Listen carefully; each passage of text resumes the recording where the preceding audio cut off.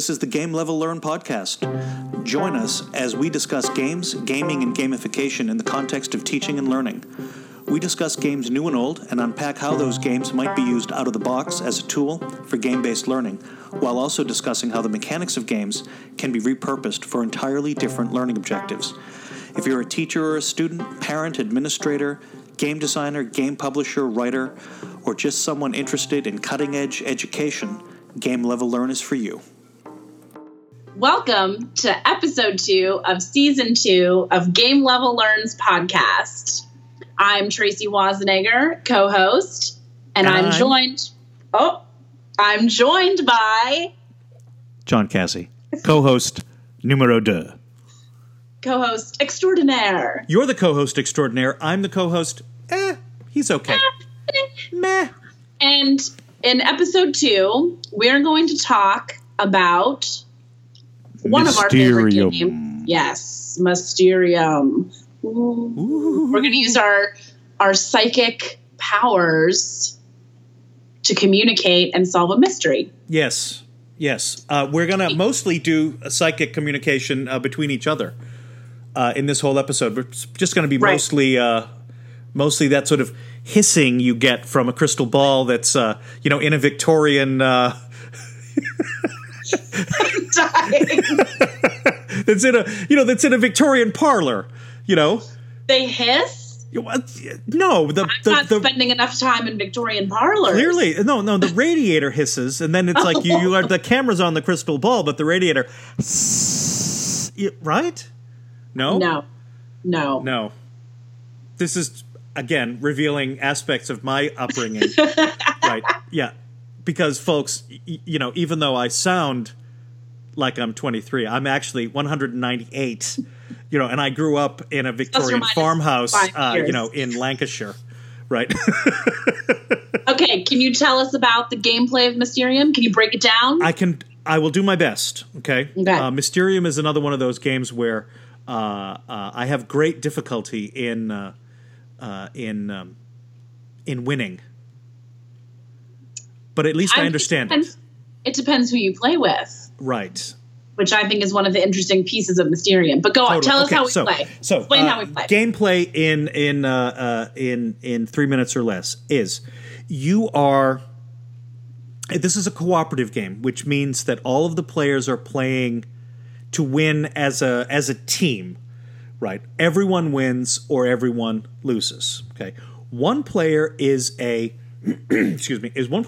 ghost. Something nefarious has happened to this ghost in a previous year in this haunted house. They've been murdered. Okay, and the ghost is trying to communicate the substance of the murderer, where the murder happened, and the weapon to the players who are essentially taking on the role of psychic investigators. Okay, so you want to think of it as a game like Clue, in that you have a person, a place, and a thing. Okay, but the trick is, on each of the 7 game turns, the ghost is going to communicate to each of these psychic investigators by means of a big picture card that will have a piece of abstract art on it. If you've played the game Dixit, you know what I'm talking about, because they look very much like Dixit kinds of cards. Okay, the ghost is not allowed to speak or to signal non-verbally any information. All they get to do is draw a handful of these picture cards, and they distribute them to the psychic investigators, who then have a couple of minutes to talk amongst themselves. I wonder, is that wheel meant to match this round element on this particular suspect's card? Is the color of this card matching the color of this room? And on and on. You're trying to match abstraction to abstraction and then correctly guess what the ghost is telling you. If you correctly guess, then you as a psychic investigator get to move from the from the suspect area of the game down to the room. If you get the room, you get to go to the weapon. Now, here's the trick. You only have 7 turns, so 7 clues to do this. And in order to advance to the final round, where you get to guess who did it and where and with what, every single psychic investigator has to have made it all the way through. They have to have at least a suspicion of each of the 3 things that are in question. Where the game really works as a kind of concept is in this abstraction matching abstraction, right? And trying to sort of intuit based on what you know of, if you're the ghost, based on what you know of the investigators, this particular clue will probably resonate with Tracy because I know that when she looks at a card like this, she's going to see those birds before she sees that mice.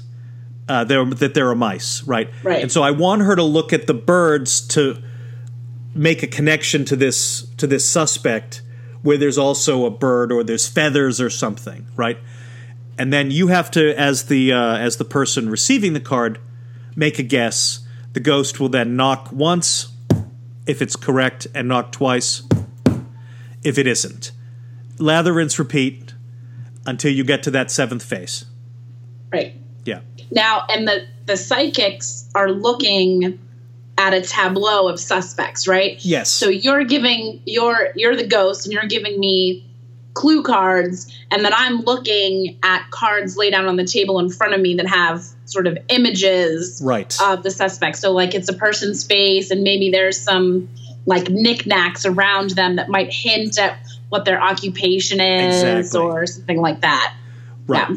Right. You've got, someone who does some knitting will have knitting needles, and the postman has a post bag and postcards with a postage stamp on them and what have you, right? And the images on the suspects, the images on the places, the images on the weapons, they never directly correlate. No. I mean, there's essentially never a time when you've got a card that shows a postage stamp. It's like the only thing on the card is a postage stamp. We'll give it to the postman, obviously. Right. No. Right? It's never that straightforward. The clue cards, I don't know if you've never seen Dixit cards or played Mysterium, I cannot emphasize enough how abstract these cards are.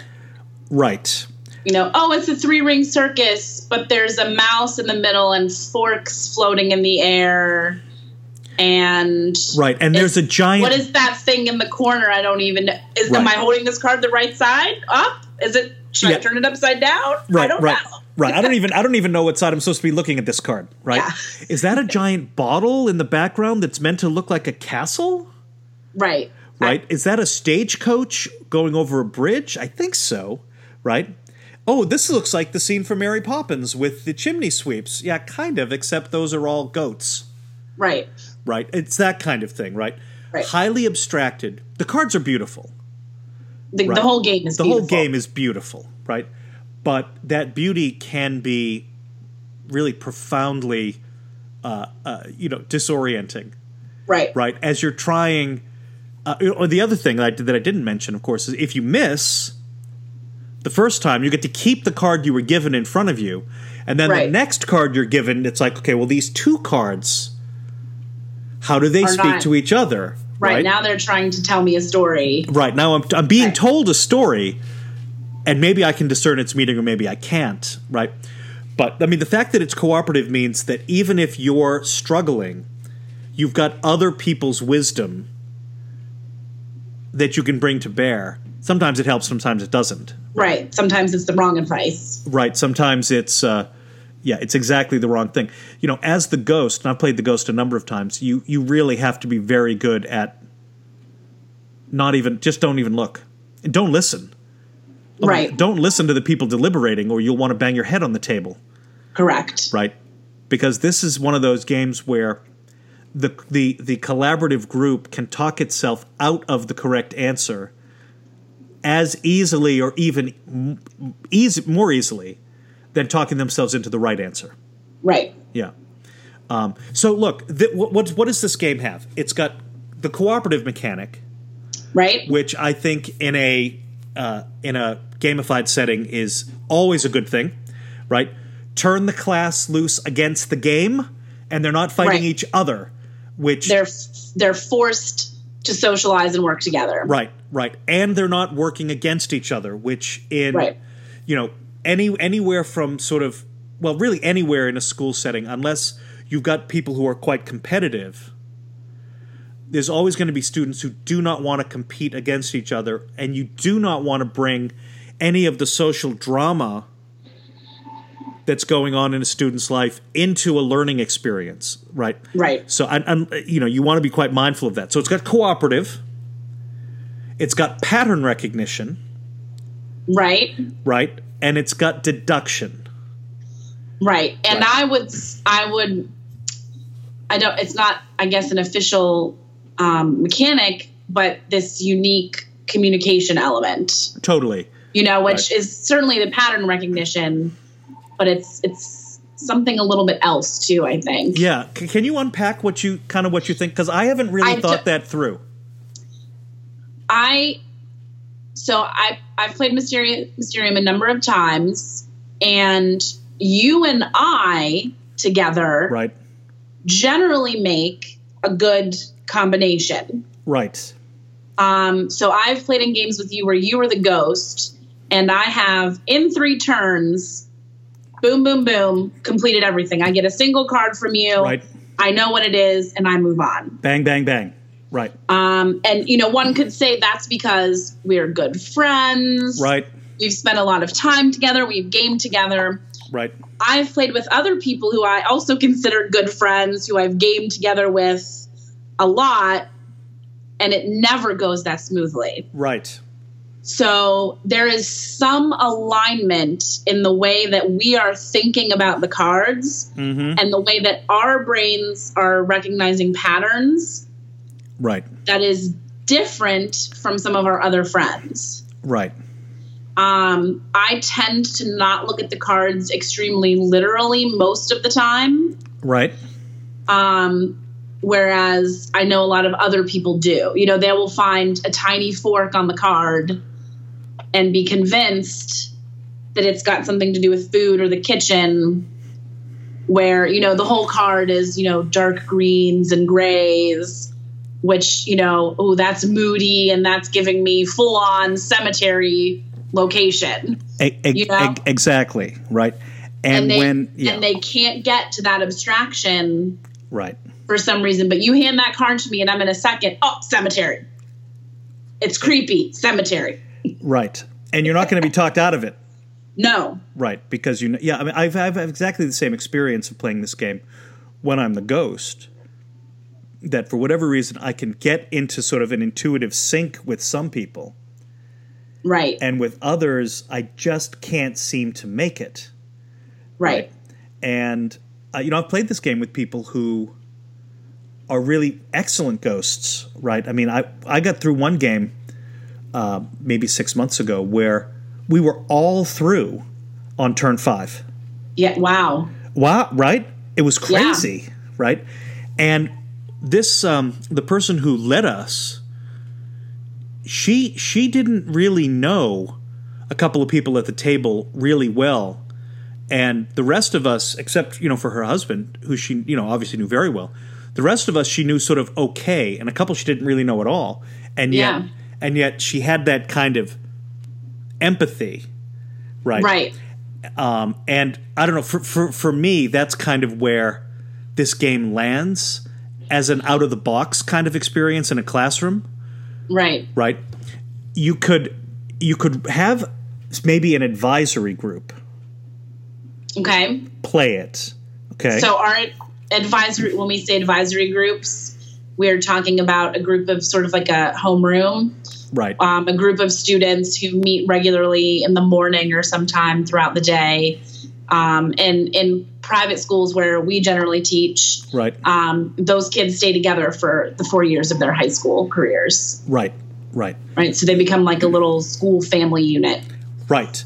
So you could imagine, doing a play of this in a group like that. Think about it as a tool of unpacking social emotional learning. Right. Right.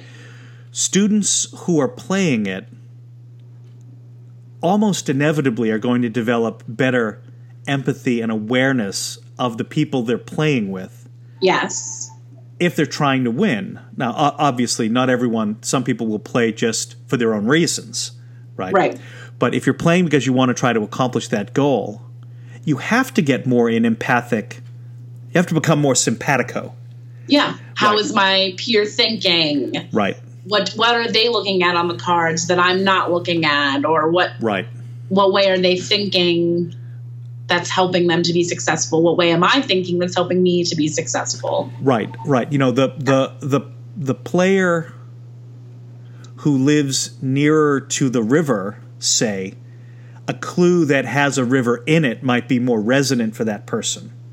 Right. Right. Or that person plays hockey, and so you see a hockey puck, or you see someone in a pad, something like that, right? Then maybe you think, okay, that card, I'm going to give that card to that person in the hopes that by having an image that's sort of comforting or that speaks to them, they'll be able to take it and do something with it. That doesn't always work, as we know. Yeah. Right. But see, I out of the box, that's how I would... Right. I think it's a really great game to help players, so students in this case, even faculty, I think. Yeah, I was going to go there. Yeah. Learn to self-reflect on their own learning a little bit, or their own communication, their own thought processes, and how their ideas and their thoughts fit into the group. Exactly. Right. Yeah. What is my place in this group of other psychics in Mysterium? What am I contributing to this? Right. Imagine playing this during, say, the week before school. Right. And what you're having people do is reflect on the way they communicate.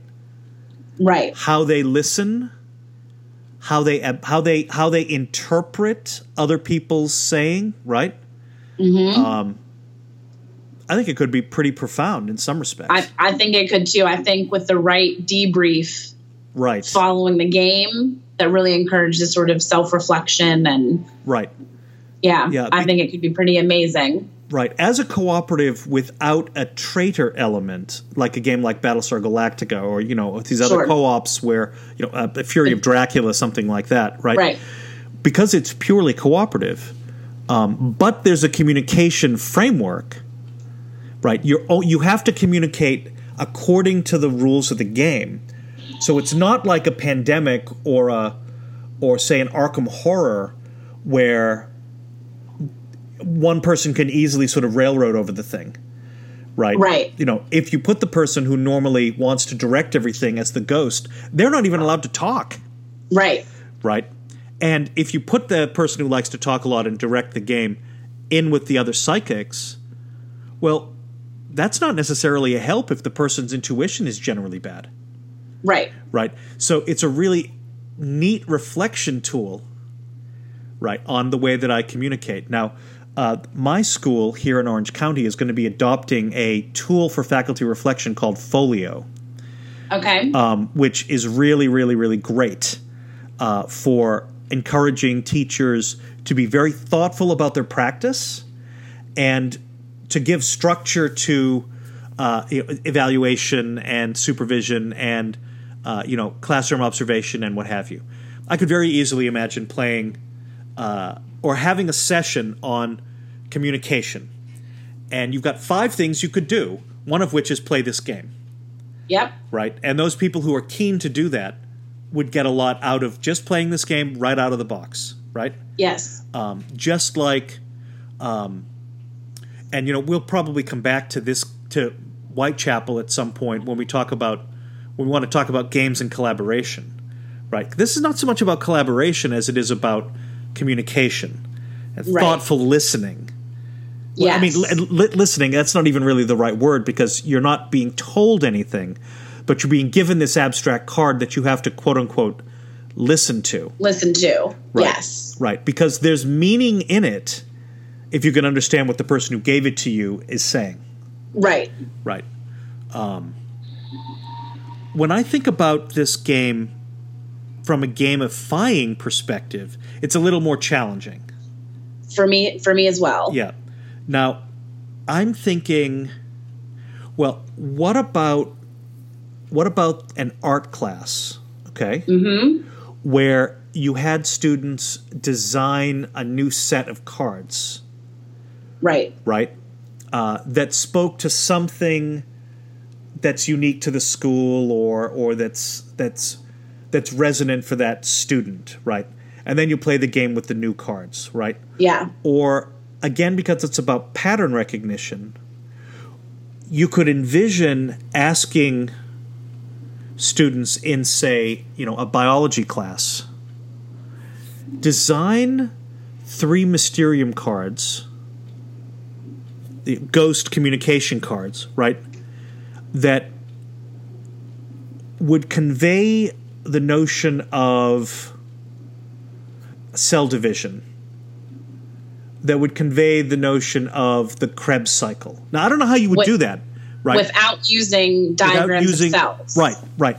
So now it's about abstraction, trying to develop the ability of the student to critically think, right? How do you explain? Have you seen, Tracy, this series of YouTube videos that I just saw one of them recently? You've got this professor who explains a really wickedly complicated topic to 5 different sort of cognitive levels, right? So he explains it to a 4-year-old, and then to a middle school student, and all the way up to an expert, right? That's kind of what we're talking about, right? If you can communicate this concept visually, right, that's going to generate brain wiring that's going to help you when you're trying to understand a pattern in mathematics, maybe. Right? Or when you're trying to understand a complex poem. The poem has a pattern. What it is may be a little bit beyond your ability right now, but doing this other task, I would think, would help. Maybe. I think it's a great idea. Yeah. And it's totally formative assessment. You wouldn't do it on an exam. Right, because it's meant to see, can this person really abstract? Right. Or are they still in a concrete place, right? Right. And that's the interesting piece. So that's one of the interesting pieces, I think, of Mysterium, the abstract versus the concrete. Right. Right? The players that only want to look at concrete things on the cards. Right. And the players that will look at the tone of a card. Right. Right? The mood of a card, the feeling of a card. Right. And I think for some students and for their teachers, that could be really useful information. Indeed. To understand how their thinking has progressed. Right. I also think there may be some value in using the game or designing cards that may speak to different cultural perspectives. Mm-hmm. When I view a card or a movie, anything really, a song, right, I'm coming at it from my cultural perspective, which may be very different from someone else. Right. And I think this could be an interesting way to sort of spark some of those conversations where students, faculty, any groups of people could discuss their different global perspectives on things and their different backgrounds and how that influences their communication. Right. You could envision as a learning exercise, playing around until everyone gets the suspect level, right? Mm-hmm. And then having each player who was dealt a certain number of cards, right, journal for 5 minutes on what these cards said to you. Right. And what you thought they meant and how you came to your conclusion, right? While at the same time you have the ghost sort of journaling, right? The same thing. I gave those cards to Tracy because I thought that this element would resonate for her or whatever. And right. then you could find... Or to me, this thing means this. Exactly. Right? Yeah. And that could be a way to get at very subtle distinctions that a conversation, in an advisory group or around the lunch table would never surface. Right. Right. Because the cards are so abstract, they're gonna kind of pull and poke at things in your way of thinking about the world that maybe you're not even aware are your ways of looking at the world. Right. Yeah. Which to me is kind of wildly intriguing. Yes. Yeah. I would definitely, if I were doing sort of lower school art or middle school art, have students design these cards. Yes. Right? Because that in and of itself would be a great exercise, right? Right. You'd need to really simplify the mechanics of this game to play with lower school. Right, to play with anyone sort of lower than probably 8th grade. Right. Right. I think because it really is abstract. And, people who are not, where the brain hasn't developed that yet, that's going to be a real hard time. Yeah, that's going to be really hard. Yeah. At least that's, kind of that's my perspective. But a dynamite game to play. Yes. I think it can teach you a lot about yourself. Way more than you would think. I think, to play Mysterium. I've learned a lot about myself as a communicator. Right. By being the ghost and working with my teammates. Right. Some of you out there may find this shocking. I can be overbearing. Shocking, I know. The thought, right? Yeah. And that's not a great way to be sometimes in a co-op game. Right, particularly in a co-op game. And you can't be that way when you're the ghost in Mysterium. Right. You have no option. That is not an option. Right. So, yeah, I think Mysterium can teach us a lot about ourselves. I think playing it right out of the box can teach us a lot about our students. Totally. And the way that their brains are working and the way that they're thinking about things. So I do think it's definitely worth a play. It was on our top 10 list. Right. And it was there for a reason. Right. So, yeah, it's worth the look. It's worth the play. And I'd love to hear if people have, not out of the box, but sort of gamified ideas about Mysterium. Totally. Ways to use some of the mechanics. I'd be thrilled to hear about that from other people. Agreed. Yeah. Because what we've come up with, I think we could use, but I wonder if there's more. There's got to be more wisdom in the community, right? Right. I mean, this game has more than 10,000 rankings on Board Game Geek. Right. People are playing this game. And there are some teachers out there playing this game. Yes. And I look forward to hearing from them. Ditto that. Yeah, ditto that. So how can they tell us all their amazing ideas about Mysterium? They could join the Facebook group Game Level Learn. Yes. They could tweet us at Game Level Learn. They could email me, johncassie@gmail.com. They could email you, tlwazenegger@gmail.com. Right. We can find that info on Game Level Learn. Right. They can go to www.gamelevelearn.com, where this podcast and all the other podcast episodes that we've recorded are housed, and where Tracy and I and a couple of other of our colleagues and co-editors write about gamified learning and game-based learning. Got new content nearly every week. Next week, we're going to be talking about Colt Express. Fantastic. And kind of unpacking sort of racing games and program movement games as kind of as a concept. More program movement than racing. Colt Express isn't a racing game. Yeah. You're saying program movement. I'm saying, I didn't get to have a turn because everyone messed me up. That's right. Right? Yeah. Yeah. This is the ultimate in gee, thanks for that really great move. Right. Not at all where I expected to be. Right. You, sir, are a word I'm not going to say on a clean podcast. But you, sir, I am saying indeed to you, sir. Right. All right. So Colt Express in a couple of weeks. Can't wait. Thanks again for listening, folks. We're looking forward to hearing your feedback and talking to you a little bit about Colt Express. And as the season goes on, other great games. Get out there and game. Get out there and play. Bye for now.